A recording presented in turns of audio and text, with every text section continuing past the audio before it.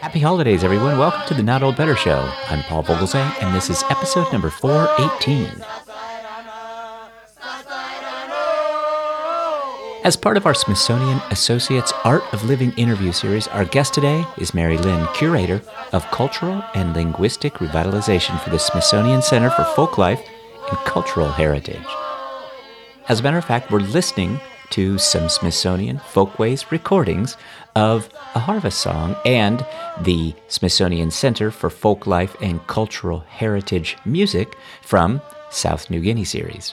Mary Linn discusses with us how indigenous languages are linked to health, education, and employment, as well as the vital connection they provide to the continuity of knowledge and cultural practices. Mary Linn also tells us how speakers of endangered and minoritized languages are engaged in innovative efforts to reclaim them, thus revitalizing and drawing on examples from several resilient communities, including unwritten languages. One of the examples of an unwritten language that we'll discuss is the language of Chuukese.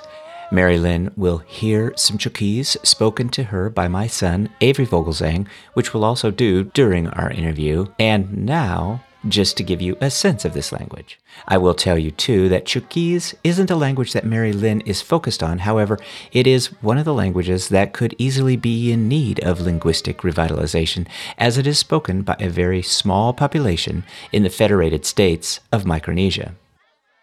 Rongrong yeri ewe census nono rungaru, mi wara rap yeri faik me nibu nguru armas van frufa rasile fosung chuk. Chuk anom non Micronesia, fiti koshrai ya ponpe me guam irmi pannom. Napangeri esemak fosung chuk, teoransuk nonakewe pukfen. According to the 2000 census, there are about 45,000 people worldwide who speak Chuukese.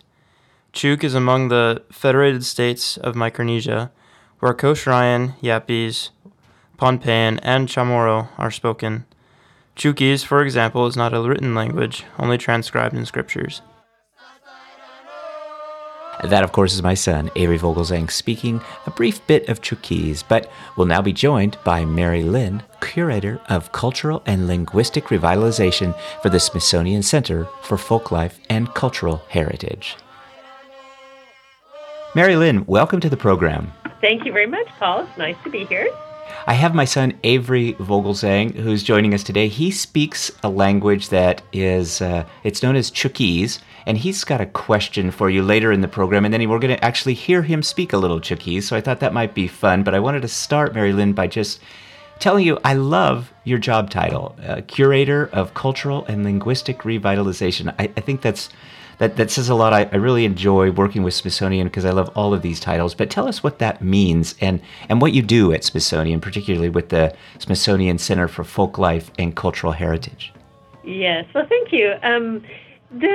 The key in that is that I'm in the Center for Folklife and Cultural Heritage. Our mission statement includes to promote the greater understanding and sustainability of cultural heritage. Right? And we do that in a variety of ways, through research, through education, and importantly, through community engagement. I think that's one of the most exciting things about working at the Smithsonian is really the time and emphasis that is given to us to work directly with communities and really to listen to them. Part of sustaining cultural heritage, of course, is being a champion for diversity. And, of course, my work is in linguistic or language diversity throughout the world.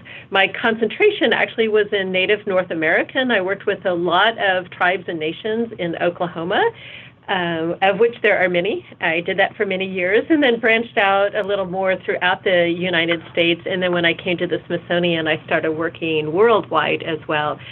In the same type of things, I work in research. The research I do is really focused on grassroots revitalization or reclamation and maintenance efforts And by grassroots, I really mean those that come from the bottom up, that aren't part of language state policies or large public education initiatives in that way. So what are people on the ground in their communities wanting to do? What are they having trouble doing? And what are some of the innovative ways that they're coming up with that are solving some problems of language transmission, either in their own communities, but a lot of times these are issues that every community has worldwide. So really looking at those. And then also from that research, trying to solve problems that can feed directly back into communities as well. I like research for research's sake, but I really love research that feeds back into solving problems. And then, of course, general education as well. We're really into educating the next generation of community linguists and language practitioners and activists. So we do training programs. We have a large institute that we work with Nankai University in China for training Tibetan, but also other minority nationalities in language documentation, how people can promote language in their own communities as well. And then, of course, as being part of the Smithsonian, I love being engaged with the general public as well and helping educate people about the importance of language diversity, the importance of these small languages, the importance of learning another language if you don't come from a smaller language community as well. And that gives me a lot of hope when I see people listening to that, because we need, if we're going to have continued language diversity in the world, we need safe places for people to speak the languages, and hopefully more bilingualism in the United States, especially in the future. Thank you for that. I just think this sounds like such interesting work that you do. I dug up a few facts that I found in my research of the subject and of you, and I learned that really, as we speak now, more than 600 of the languages that were known to have existed at the end of the 20th century are no longer spoken. And right now there are 457 living languages, what they're referred to as living languages, that have fewer than 10 native speakers. So I'll just give you kind of a personal reference. My family immigrated to the United States from Holland, and really through assimilation and other things, they lost kind of their native tongue. They don't speak Dutch any longer as a family. Certainly the Dutch language wasn't lost, but what does it mean to these individuals and then to our society when a language is lost, kind of from a heritage standpoint for a family? Well, from a heritage perspective of a family, the first one is just very, very personal. Mm-hmm. If you can't speak to your mother, for example, if your mother is elderly and has dementia, oftentimes they start to speak in the language they're most comfortable with if they're an immigrant, right? And a lot of times their children cannot understand them, cannot fully participate in their lives because they may be able to understand, I'm hungry, or let's have this for dinner, but not when they really start talking about maybe their childhood or their emotional state in a language. So, I mean, that's a personal family strength and caregiving. Mm-hmm. And also just a lot of younger immigrant kids not being able to understand their grandparents at all. What we're seeing today is the fastest shift in the United States of immigrant kids shifting to English. We have the stereotype that they're not, but in reality, the numbers show a far different. So at least 72% of second generation, those are the children of the original immigrants, right, prefer to speak English. And so they just don't speak the other language, right, their heritage language. And that cuts them from their grandparents and being able to talk and share. And we know how important that grandparent to grandchild relationship is in forming, really great adults. So it is shifting. We are losing those connections with traditions that people love, and they try desperately to get back in later generations. And on a non-personal basis, well, if we keep people from keeping all of these world languages that are present in the United States, but then we want them to somehow desperately learn in a classroom setting Spanish and French and German and, maybe Japanese and Chinese as, young adults. We're really doing ourselves a big disservice, for one thing, to lose all that information and then try to gain it back. But we lose, an upper hand in trade if we can't negotiate in somebody's language, in politics. If you don't understand, you understand people better if you, can speak their language. So we lose a lot as a nation if we don't foster retaining heritage languages. Mm-hmm. And so let's talk then generally beyond just this personal kind of direction, and tell us what are some of the efforts that are underway to combat threatened languages? Well, I can talk about some really big ones, and then we can talk about some smaller ones. So I think the most impressive is what's called the breath of life approach now. And this approach was started unconsciously, really, by two people who a lot of your listeners may have heard in the news, especially recently around American Thanksgiving. The Passamaquoddy are often brought up as being the people that the Pilgrims supposedly had the first Thanksgiving feast with, and then the Miami tribe as well. So what happened in these situations is that younger people from both of those had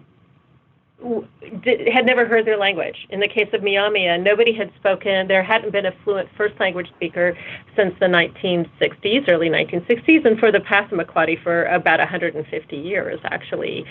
And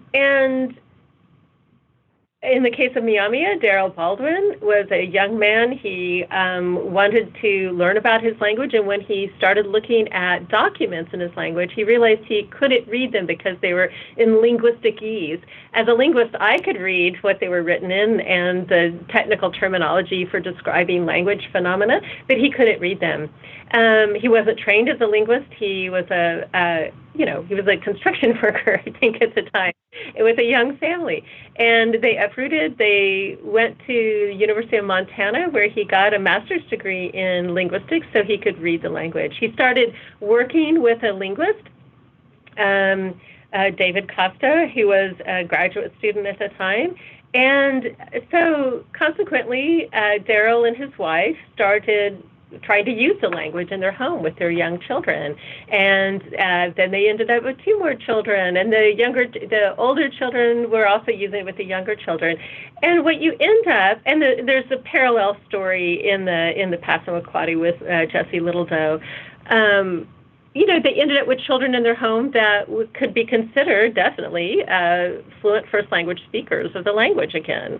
So we really saw a language really come back to life in a very small way at first, but both of these groups of people started working with their communities, not trying to create new generations of speakers right away. They just knew that wasn't possible with the resources, but really looking at their language, how it works, comparing it to similar languages, because there were a lot of gaps in vocabulary, what you could do with the language, really laying the groundwork in the community, really working to strengthen the community so that when they could introduce language more, they would be ready for it. Working with local universities in really meaningful ways to help strengthen the language teaching as well. So in consequence, in Miami, there's handfuls. I don't know the numbers, but it's inspiring, of really young, active learners and what would be considered new speakers. I have sat in Washington, D.C. and heard a handful of young kids from Miami University of Ohio speaking in Miami. So these is very hopeful. It's long-term. It took 500 years to see these languages decline to that point, so it'll take generations to rebuild them, right? But there is hope, and that's given hope to small languages all around the world. On the other end of that are other large programs, like, for example, the Language Nests, and these were started, 20, 30 years ago, Hawaiian and Maori to work with their small children to do preschool immersion. And again, the parents were usually new speakers or second language learners that were doing this, creating these safe places to really start with young kids and move up. In the case of Maori in Hawaii, there were elder speakers as well to help them out. And these have both bloomed into really large educational programs, and we see new generations of speakers in those cases. But that idea of parental control, creating safe places for speaking the languages, starting with the very young, is another approach that's really showing promise throughout the world. And then there's everything in between, from increasing signage, what we call language landscape. So having a rich language landscape around you, so people can see their language here and there. The rise of indigenous and minoritized film and video, especially with handheld cameras, we're just seeing so much of young people taking control of their stories and really using it, to get their language out there. So there's everything in between, and I think even the smallest effort is really impactful in the long term. I want to switch gears for just a moment and kind of go in that South Pacific Hawaiian Maori direction. And okay. I'm going to invite my son, Avery Vogelsang, to join us and have him speak a little Chuukese for you. And I thought this probably qualifies as one of those smaller languages that you're referring to. Chuukese, for example, is not a written language. So I'm going to ask Avery to speak a little Chuukese for you. Neroaso nim Mary kirisora nomna fitikamikerei. That just means good afternoon, Mary. Thanks for joining us today. So for really all of our listeners out there who don't know where Guam is, who, I was just like that about 2 years ago. I had no idea where Guam or Chuuk or any of these places were. It's in the Pacific, and Guam is kind of in the middle. So Guam acts as this hub for all of these different islands, for all of these different cultures to come in. And I thought it was really interesting what you were saying before, Mary, about how a lot of the second generation, when they come to a westernized culture, they start to lose those language skills and all of those cultural things. And another interesting thing about Chuukese is that it's not a written language. It's only written in scripture, so in like the Bible and in other religious books. So I just wanted to know if you would comment on some of those languages that are unwritten, which may be lost, and what's being done to preserve them. How are they being preserved? Okay, yeah. Well, first, congratulations. I think it's really great that you're learning the language, and thank you for using it publicly as well. That's always a big step. Absolutely. Anytime. I think first thing is that people need to know that languages that don't have a long written tradition or no writing tradition are still legitimate languages. There's nothing lesser about an unwritten language. And in fact, until very recently in human history, most of the languages of the world were not written. So I think that we need to really think of these as, you can do everything in an unwritten language that you can do in a written language, including ending up writing it, right? So there's a couple things that, when a community decides that they don't want to write their language, and some communities make this decision, or they make a decision that it's too controversial to do right now, and they need to work on keeping the language really vital while they work those things out. And one of the ways they do that is really shoring up those places where the spoken language is really the strongest, to keep those situations very vital. One of those, of course, is religious and ceremonial use. Storytelling, really trying to strengthen traditional how people really had fun in the language, right? Because people will definitely shift to more modern forms of entertainment. So storytelling, traditional theater, these kinds of efforts. And then, of course, traditional economies, keeping people in place. A lot of the unwritten languages are often the most vulnerable people in economic situations as well. So if people can make a living in place doing traditional farming, doing traditional cloth weaving, pottery, basket weaving, whatever it is, and make money from that, then that really helps unwritten languages. And one of our large initiatives at CFCH, the Cultural Industries Initiative, is focused on that relationship there.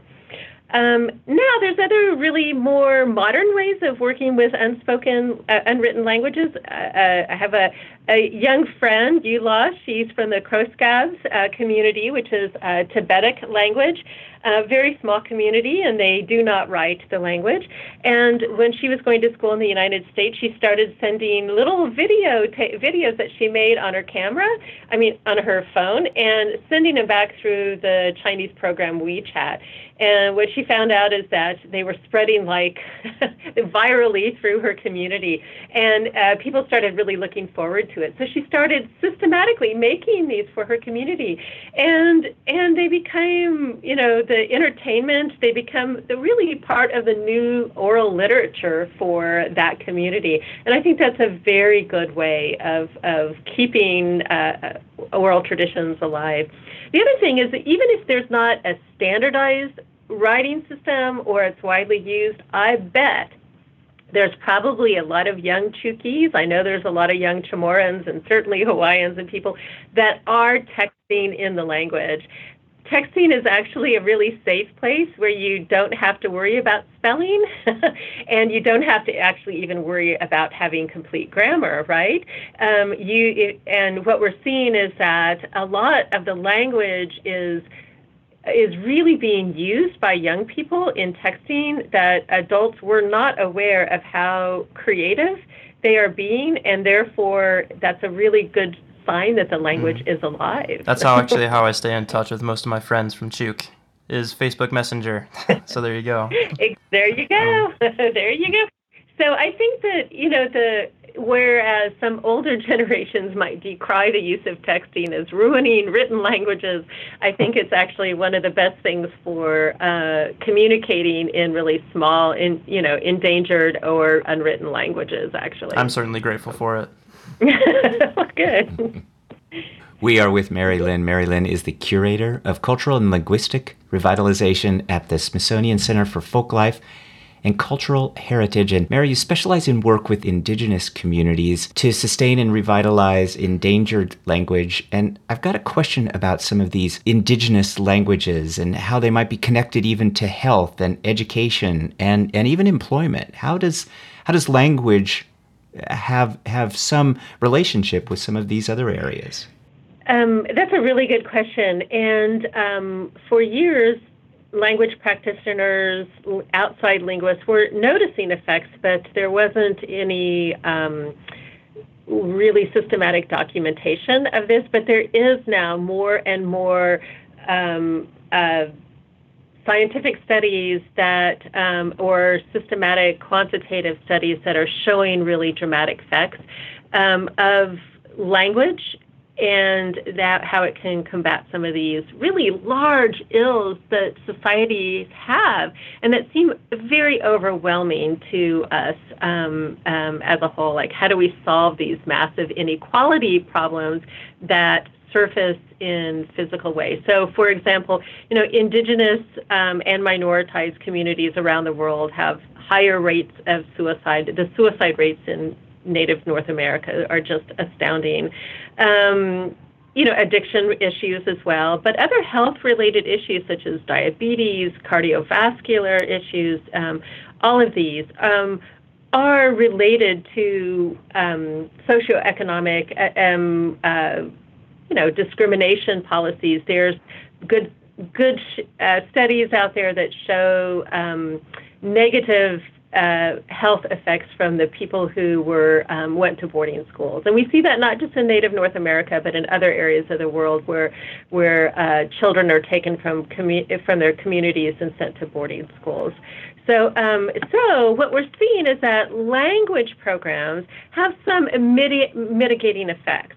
And it's not just because they're learning the language, but through learning the language, they're connecting into their communities better in a deeper fashion. They're reconnecting with traditional health and life ways. They're reconnecting with traditional spiritual ways as well. And these seem to be having really mitigating effects, and we're seeing that systematically now. The other thing is, through education, we are definitely seeing, and Miami University and the Miami Language Center is really working to document this. So the Hawaiian programs are documenting this, and so we're getting good data coming in that the kids who are taking language classes, it doesn't have to be a full immersion. It doesn't have to be from preschool through high school. Even just the community classes, what we're seeing is that the kids who are involved in these language, definitely cultural activities as well, are graduating high school at a higher rate. They're entering college at a higher rate and graduating from college at a higher rate. So really what we're seeing is a tremendous educational effect. And again, it's not just learning the language or just connecting with a culture. It's also feeling comfortable and legitimized in a learning environment, which then helps them become, more literate in usually two languages, and it just helps them being a better citizen in the end in this way, because they're more comfortable in an education setting, whether that's traditional education or Western education. So I think that we're also seeing that bilingual individuals. So when we get to the point where we're creating bilingual individuals, then we see that in studies of them, we see that they generally have better self-control. They have better social and communication skills. And this isn't just indigenous youth, this is bilingual youth anywhere. It looks like bilingualism can help offset the onset of Alzheimer's. And there was a recent study out that was really interesting that said that monolingual adults, just hearing language diversity around them, so like when I'm on the subway in Washington, D.C., and I hear a Haitian speaker, I hear a Somali speaker, I hear languages from around the world, it's actually good for my brain just to even hear other languages. Awesome. So, there's a lot of really positive effects for just being open to languages, other languages around you. The other interesting connection that I found in my research was this connection between biodiversity and I mentioned the Federated States of Micronesia. These are almost considered biodiversity hotspots, and that's where the islands of Chuuk are located, the islands of Pohnpei and Kashrai.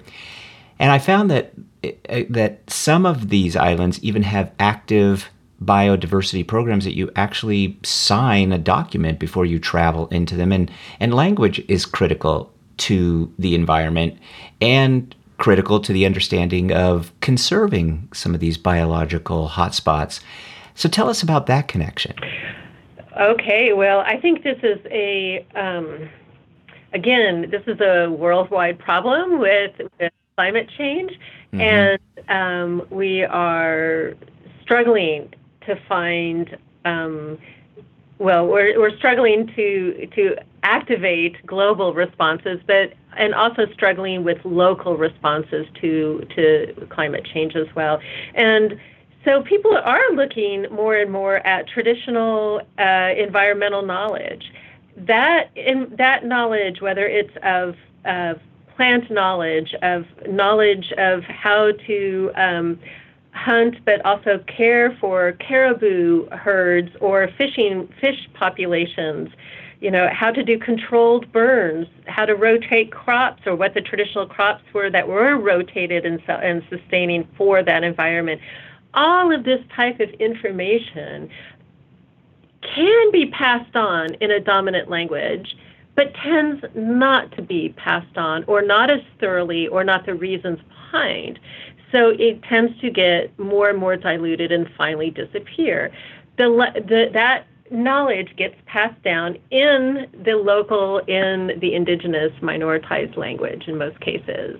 So keeping that link alive is really important for those communities, and the idea is for all of us in the end.